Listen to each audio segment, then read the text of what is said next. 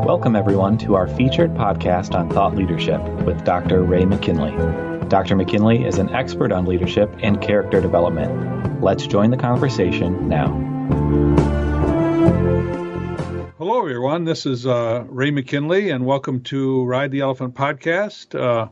I'm excited because we are going to continue our conversation with my son, Brian McKinley, and we're going to talk about presumption and projection. Brian, say hello to everyone, and we'll get started. Hello, everyone. All right, perfect. Thanks.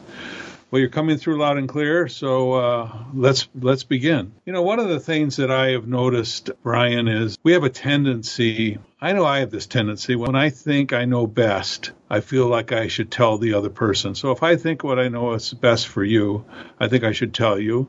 And when I think of what I know what's best for one of my other kids, I think I should tell them. And I do that in my relationships, too. I tend to do that in my relationships as well. But one of the things that we do when we think we know best, therefore I should tell you, is really presumption.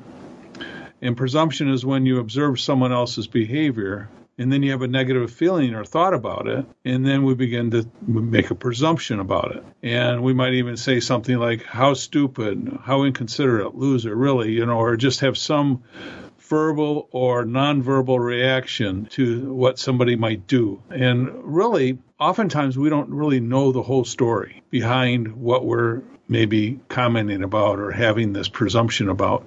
If we really knew everything else we would need to know, maybe we wouldn't jump to a conclusion.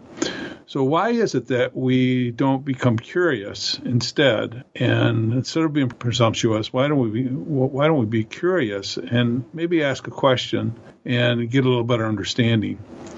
And I think we do this in our relationships across the board. And then not only that, but then when we have an opinion, then we're willing to project it onto other people. We spew our negative opinions all over someone else, whether the person wants to hear it or not. And we have a tendency to go from presumption to projection in a heartbeat.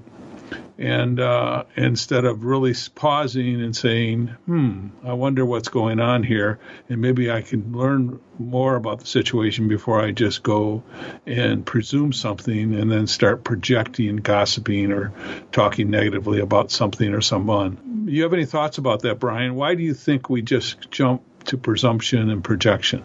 Well, as we go through the different qualities that are in the book, Ride the Elephant, we talk about judgment, and we talk about, in the future, we're going to talk about pride, right? Yes. And it seems to me that people aren't curious because they think they know, and it comes from a place of pride, I think, from a lot of people. And to be curious, you have to be humble, genuinely humble. I think it's good to find fulfillment and joy and bliss in life and in your relationships with other people and in knowing and having knowledge. It's good to have knowledge, and it's good to feel good about having knowledge.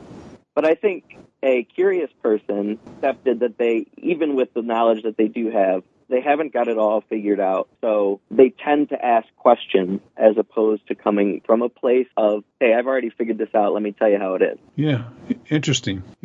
I think this is a very timely discussion point because what's been really on my mind here in the last few days has been the presumption and projection that I've observed in this trial in Wisconsin with Kyle, young man, 18 years old. And I don't mean to want to go into a political discussion. However, there was a lot of presumption going on about him, and a lot of people were projecting at him and around him and talking about him, and this was really going on in the media at a very high level, where there were so many people who were, instead of waiting for the questions that were asked, that needed to be asked, and answers needed to be given, therefore in a trial, asking the questions in a trial and getting the answers in a trial, could anybody really fairly weigh in on what really happened?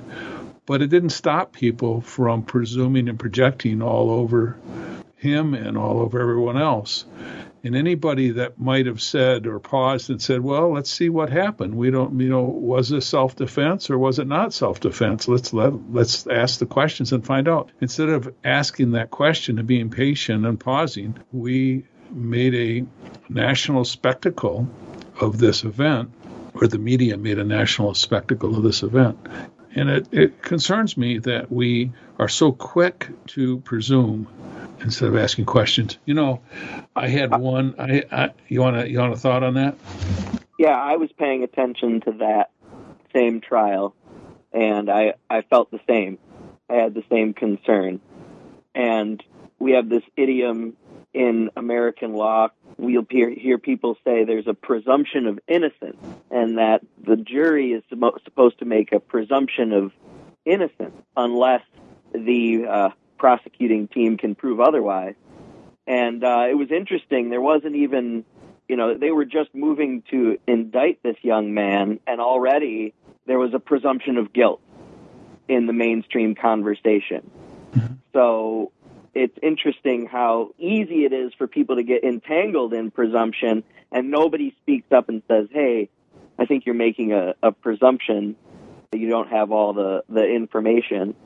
So I'm curious, how does a person make an alternative presumption where instead of presuming guilt, they instead presume humility and they presume that they need to get more information before they make a final answer? Yeah, I was talking. What separates the people, the curious, from the person who presumptuous? Presumes? Yeah. I was talking to a friend about it, and they were saying that, that guy, he was guilty. He should have been charged with something. He should have been, and you just don't walk into those events and with a gun, and it was just a stupid thing to do. And that was his comment. It's a stupid thing to do. Well, that's a pretty presumptuous thing to say. And looking at it from face value, I can think, well, maybe it was a stupid thing to do, but he also went there to protect property, or so he says, and he also felt he needed to be safe. And I said to my friend, I said, well, was that one of the charges? Of the 6 charges that was brought against him? And he said, well, what do you mean? What was that one of the 6 charges? Was stupidity one of the charges? And he said, well, no. Well, I said, if he would have been charged for stupidity, I think I might have convicted him. And I'm saying that facetiously. We don't have that. That wasn't a charge, and that wasn't what they were going after. And yes, he could have made a better choice. And I think, based on conversations that he's had, he regrets the choice he made, and he would like to have done it different. And how many times in life do we find ourselves in that situation? Granted, this had a fatal consequence, and I'm certain that creates a stronger emotion than we normally would see in this. However, it doesn't take away from why so many people, why we have this collective thing in our culture that we presume and attack, instead of, like you say, showing a little humility, showing a little deference for the law, showing a little deference for 12 people who were randomly chose, that they're going to make a decision that's the right decision. We have to have faith and trust that 12 of our fellow citizens are going to make the right decision. And if we don't, we're in trouble, because what's the alternative if we don't have 12 people making the decision when instead we have thousands and thousands, or the media pundits making the decision, and then we're going to sentence the person based on that. So it's very interesting. And, this plays out in the big scale, but it also plays out in our relationships, just one-on-one with one person to the other. We can be very presumptuous when we see someone behave a certain way and really be very critical of them and be judgmental of them and talk about them in a negative way. And it's like, really? Why do we do that? Why don't we start asking some questions and be more curious? And you brought up the word being humble. What does that mean, being humble? That's a nice word, but how would you apply it to this concept? To me, humility is, a lot of people think of humility as just being not a braggart, brag about their accomplishments. And that is certainly a component of humility. But to me, humility means something more. It's also about recognizing your own limitations, that you can't know everything. Yeah. What is someone who's humble? What do they believe? Humble believes human beings. And I've only been exposed to the information that I've been exposed to, and that's about it. They believe. What does a humble person believe? That other people teach me. I will learn from other people because they've been exposed to different information than I have. Mm-hmm. And I think that those little steps, for whatever reason, are harder than a habit of just being critical, being judgmental, and all the rest. You know, I wonder sometimes when I see people make decisions, and we all observe, and we all observe behavior in other people and in ourselves that maybe is less than ideal. I get that. But it's what we do with the observation after we make it. Do we go to presumption? Do we presume the worst and we go to projection and speak negatively? Or after we made the observation, do we start thinking for a minute and say, hey, you know what? And one of the things that I've done is I say, I wonder what happened in their personal history that would cause them to do what they just did or say what they just said. You know, because we never know someone's personal story sometimes. And sometimes the personal history would reveal a belief that they hold deep down inside that causes them to respond the way they do.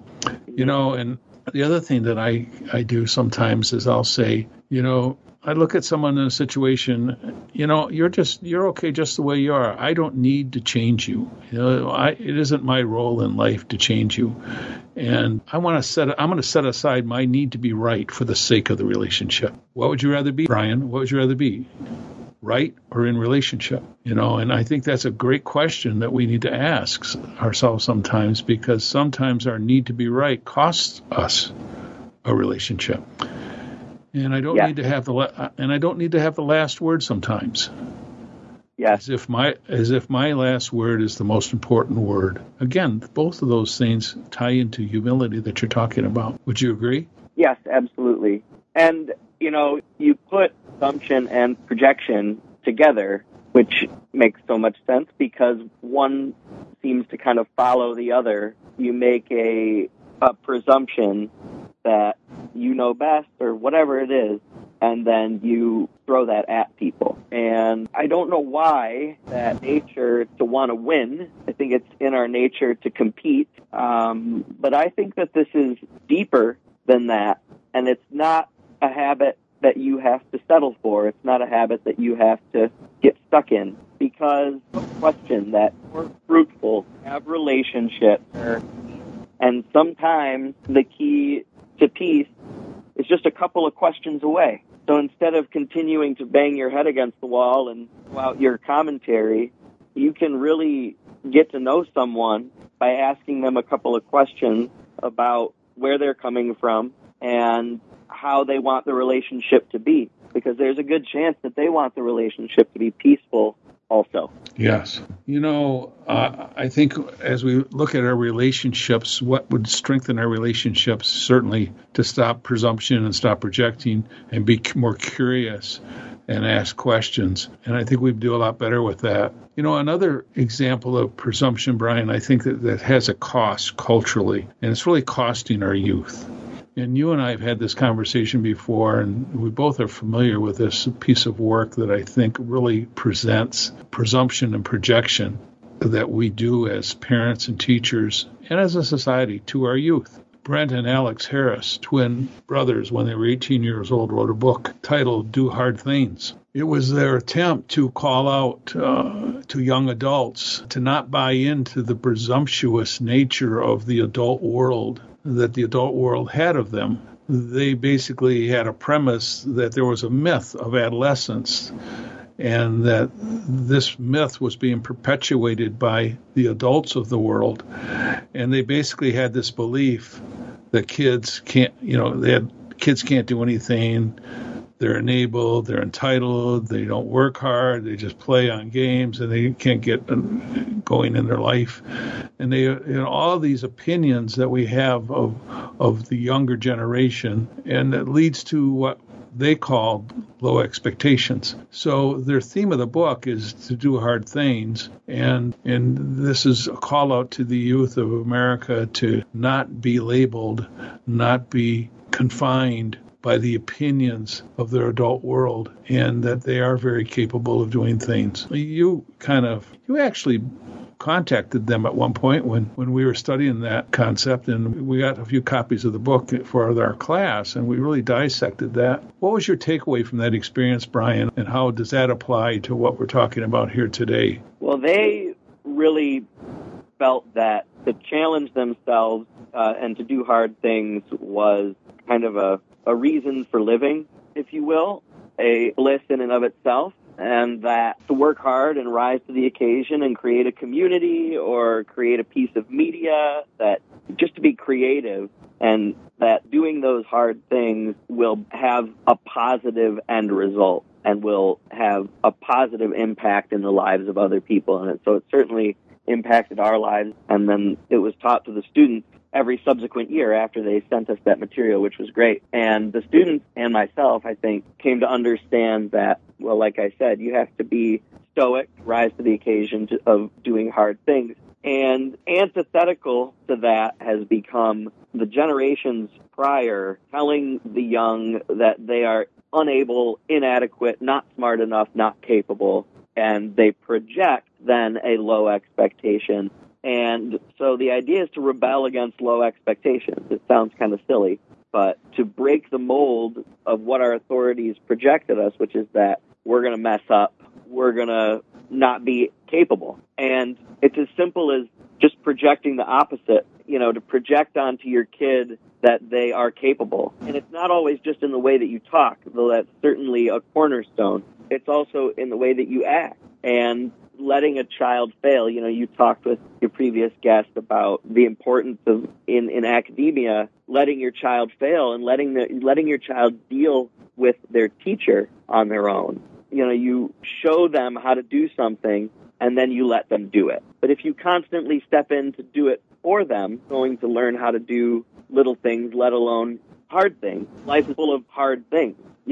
That another piece of humility, and this is going to sound counterintuitive, I guess, but a piece of humility is confidence. You said the word confidence earlier. I have confidence, or I go with faith that jury that's going to make a decision about Kyle Rittenhouse is going to come to the right choice. That's a room full of adults. I just have to have faith that whatever decision they make is going to have good outcome. And it's hard to look at other people, especially young people, especially your own children, or maybe your staff, your new staff at your workplace. It's hard to look at them and have faith they're not going to mess it up. A Yes. piece of humility is having faith that, if you believe God or a higher power, that thing has each individual person's, there's a plan, and they've got everything is happening for a reason, and they've got that person's best interest in mind, and that person is capable of handling some things, including recovering from failing if they mess it up. And it's scary. As a parent or an employer, it seems very unwise to have a sandbox without some insurance policies in place. And yet, the learning so many things is kind of a trial and error process. And I think letting go and letting other people make choices is a key piece of parenting. There's a obsession in our culture with catching the bad guy instead of fostering good guy. Yeah, we're more possessed to do that than we are to create an esteem-building experience for another person. Yeah. I think one of the things I was blessed with when growing up was I had a father who put me in a lot of situations at a young age, at 10 years old, 12 years old, 14 years old. He put me in situations where I could easily fail, and because I didn't know how to do something, and that didn't stop him from giving me the assignment to do it. And he was prepared to take the consequences of my mischief and what the mistakes I made. And I give you example after example of my dad doing that. I just went over and over and over again throughout my life. And it really taught me to learn to do things and experience failure and figure it out and find a better way. I think the word picture that works well for me, and I use it in a book, and I think it's a timely one here. It's the story of the monarch butterfly and the little boy that caught the caterpillar, and he wanted to save the caterpillar, and he wanted to put it in a jar and wanted to nurture it and give it nutrition so it could grow up into a beautiful monarch butterfly. And when he metamorphosed into the chrysalis, and the butterfly was trying to get out of the chrysalis, and he had a difficult time doing it. So the little boy decided he was going to take a knife and cause a little slit in the chrysalis to make it easier for the butterfly to get out of this cocoon that he was trapped in. And the butterfly finally did come out with the help of the boy. And then the boy was so disappointed because the butterfly never turned into the beautiful butterfly he was hoping for. And in fact, he had kind of small wings and gray in color and never was able to fly and never was able to fulfill his life as a beautiful monarch butterfly that could fly away. And this is what we do with our kids sometimes. We cut the slit. We make it easier for them. We have the lawnmower parents and helicopter parents that are hovering over our children all the time, and then lawnmower parents that are cutting the way to make it easier. And so we have a tendency to be like the little boy who was trying to nurture and help the monarch butterfly get out of the chrysalis. And we have to recognize that our help is not always helpful. Sometimes we have to step back and let the child figure it out for themselves, or the neophyte in the workplace to figure it out for themselves. Yep. Teaching a man to fish requires that he fail a few times at fishing. Yeah. Well, I fail at fishing a lot, and it still doesn't make me a better fisherman. But you've gone hunting a couple of times this season, and you've failed so far as I can tell. Yes, I have. It's okay. Yeah, but I have a lot of fun doing it. That's the thing that's important. Yeah, so I think when we start putting this out here as a issue, that we maybe I see it's a character flaw personally, when we are presumptuous and we project our presumptions onto other people unwittingly. And I think there's some things we can do to maybe mitigate that and take steps to change it. A belief that I have that I keep reminding myself is we all make mistakes. That is how we learn. So it doesn't bother me if people make mistakes, because that's how they learn. And that was the motto of my dad. It didn't bother my dad that I made mistakes. That's because he knew that's how I would learn. And the other one that is, for me, is, and I remind myself of this, everyone is doing the best they can with the prevailing awareness they have in the moment. And I think for the most part, everyone is doing the best they can with the prevailing awareness they have at the moment. And it's really their failure to do the best is really because they don't have the awareness that they may gain from the failure they're currently going to experience. And then they'll do better next time. And that's a critical belief for me that I use in my relationships with other people. And the other one for me is that kind of mitigates this tendency for me is what I think of others is none of their business. I really don't think it is my business, and so I keep it to myself. And I refuse to label people. I think we've gotten into a societal order today that we're quick to label others in a demeaning way. And we use labels as in an attempt to demean them. We use labels to make someone appear to be less than. And I think that's devastating to a relationship and to our culture. And what are your thoughts about that, Brian, about labeling that you're seeing occur in our society today that seems to just be on a rampant scale? I think that words get thrown around that people are not really registering the meaning or the historical context of these words that they throw around. It seems to me that there's helpful labels, though.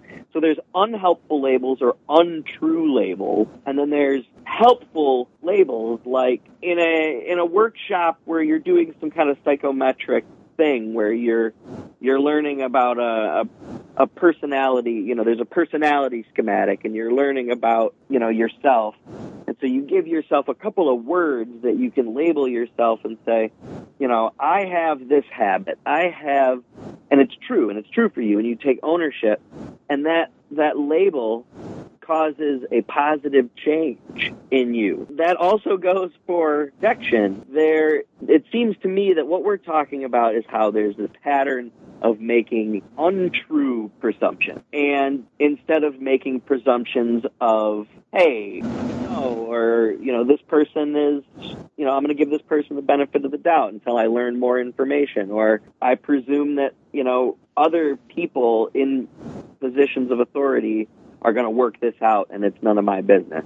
Those kinds of things. There's also helpful and unhelpful projection. So it seems to me that there's, just an alternative mindset that a person can get into where instead of negative, untrue presumptions and negative projections and using incorrect or unhelpful labels, that they can make humble presumptions and truthful, helpful projection. And I think you're getting into what does a person say to themselves in their head change that habit? Furthermore, what is the person's frame of mind who is curious? Because I feel like just saying nice and making positive remarks is level 1. Level 2 and 3 is actual humility, actual curiosity. So how does a person change their habit to get to real curiosity, real genuine curiosity about other people? Well, I think of a few things. One, the first thing I think of when you ask that question is, I allow others to have personal responsibility for their mischief. I'll let them figure it out. And I might help them figure it out. I might ask them some questions to help them figure it out. But basically, I let others take personal responsibility for their mischief. I don't give them any excuses. I don't, let them off the hook. I just basically give them a chance to figure it out. And I think that's an important part, instead of me weighing in on it. I will wait to be invited in to help others uncover a blind spot, and only when asked. I will not do it unless asked. I think one of the things we do is this is a presumption. This is a big presumption on top of a presumption, and that's constructive criticism. People say, well, this is constructive criticism. Well, that's a double presumption, in my opinion, because constructive criticism is destructive. Unless invited in, unless I'm invited to give my feedback, unwelcome criticism damages the other person's esteem and the relationship you have with that person. So to me, unless you're invited, there's no such thing as constructive criticism. Now, if someone invites you in, then you can be constructive in your criticism because you've been asked for it. And that's different, because now you're helping them because they've reaching out to wise counsel or reaching out for someone else to get an opinion from. The other thing I do is I will be Socratic in my asking questions. I will bring clarity by helping others to become clearer about what they believe and value instead of hoisting my beliefs on them. I think one of the things we do with presumption is we hoist our beliefs on other people instead of pulling out what they truly believe. I think if we're more Socratic and ask questions, we really are pulling out what they believe instead of us vomiting our beliefs onto them and telling them how they should take on our beliefs. So, well, if you believe this and you believe that, everything would work out.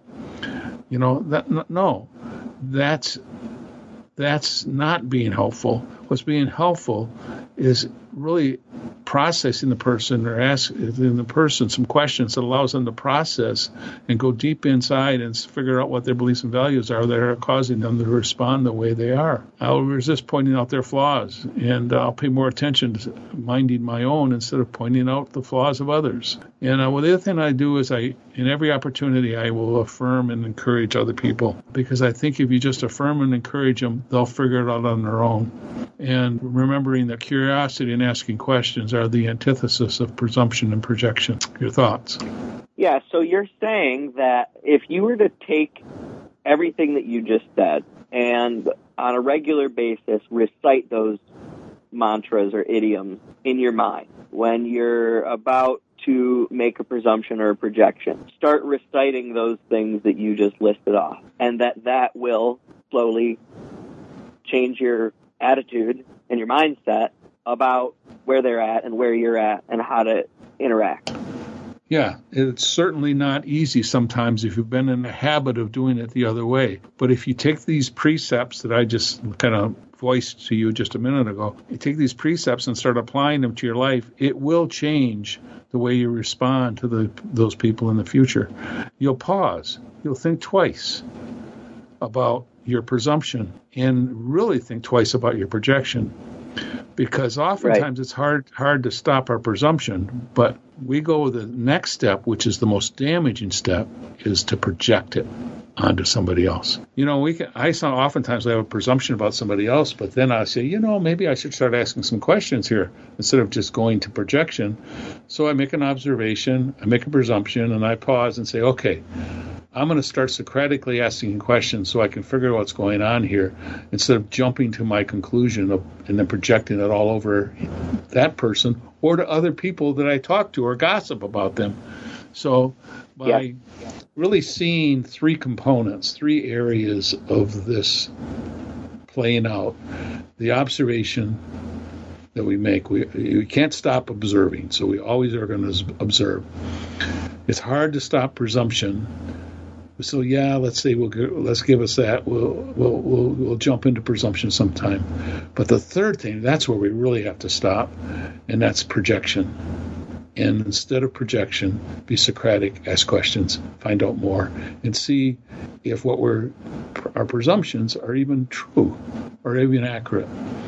And I think that played out certainly in what we've seen here in this recent cultural issue around this recent verdict that we have from Wisconsin, and it plays out in every aspect of our life. So as we come to close, Brian, about this topic, do you have any final thoughts? Yeah, it sounds like projection is on your mouth and presumption is in your mind a lot of the time. And if you're in transition, then you're still going to find yourself presuming in your mind. But if you can just force yourself to ask a question. I had a teacher in school say, I want you to come in to my classroom in a good mood every day. If you're not in a good mood, fake it. And so that's kind of how I think about sometimes when I'm in a conversation, I like to ask questions. I put myself in the habit of asking questions. And if I can't think of a question to ask, think of one anyway. And just try to get to know this person. Make it your goal to get to know this person, because that curiosity, I think, truly is transformative. So I've experienced it on a number of occasions, and it's really, really, really difficult because it's a throwing stones, living in glass houses kind of world that we live in, where everybody's projecting, not like being projected on. Yeah. And nobody stops to think about that. Yeah, well, you bring up a great question when you say, think of a question. Well, I have a question that I keep in the back of my mind all the time. So when I can't think of a question, and you alluded to that just a minute ago, this is what I ask. When I can't think of a question, I say, tell me more about that, because that gets me off the hook from thinking of a question, a processing question. I say, tell me more about that. And that allows the person to pontificate more, and they'll give you more information that you realize, oh, now that I know that, maybe I feel differently about it. Or the other thing I might say is, how'd you come to feel that way?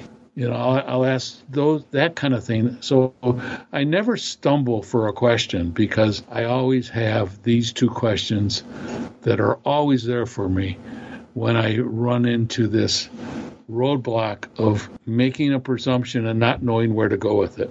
So I have those two questions that I rely on. Again, I just habitually have come to learn to ask those questions. Yeah, those are helpful. And I noticed that actual question, curious frame, because asking projecting questions is still projecting, right? Yes, it is. Yeah. Yeah, because it's really not an open-ended question. It's a question with, it's a question that's sort of in the form of a statement in the form of a question. And a statement in the form of the question is, how could you vote for that person, or how could you do that? Well, that's a statement in the form of a question, and that's not a true Socratic question. So if you're projecting an attitude or an opinion when you ask the question, it's not a Socratic question. So that's another great clue to keep us from getting caught in that trap. This is really important right now, and I'm glad that you built this particular piece into the framework that you talk about in the book, because it's really, really important. It is. And I think it's important for our society, it's important for our children, and it's important for our relationships. And I really appreciated having our conversation today, Brian. It's always a pleasure. You are inspiring and thoughtful, causes me to be thoughtful as well. And I hope that we're sharing some information with people that they can use. So thank you, Brian, again. And I want to thank everyone else for joining us for Ride the Elephant Today podcast. And join us next time. Have a great day. Thank you for joining us today. Your feedback is important to us, and we'd like to hear from you. Email your comments and questions to ray@raymckinley.com. Join us next week for another informative podcast with Dr. Ray McKinley. Have a great week.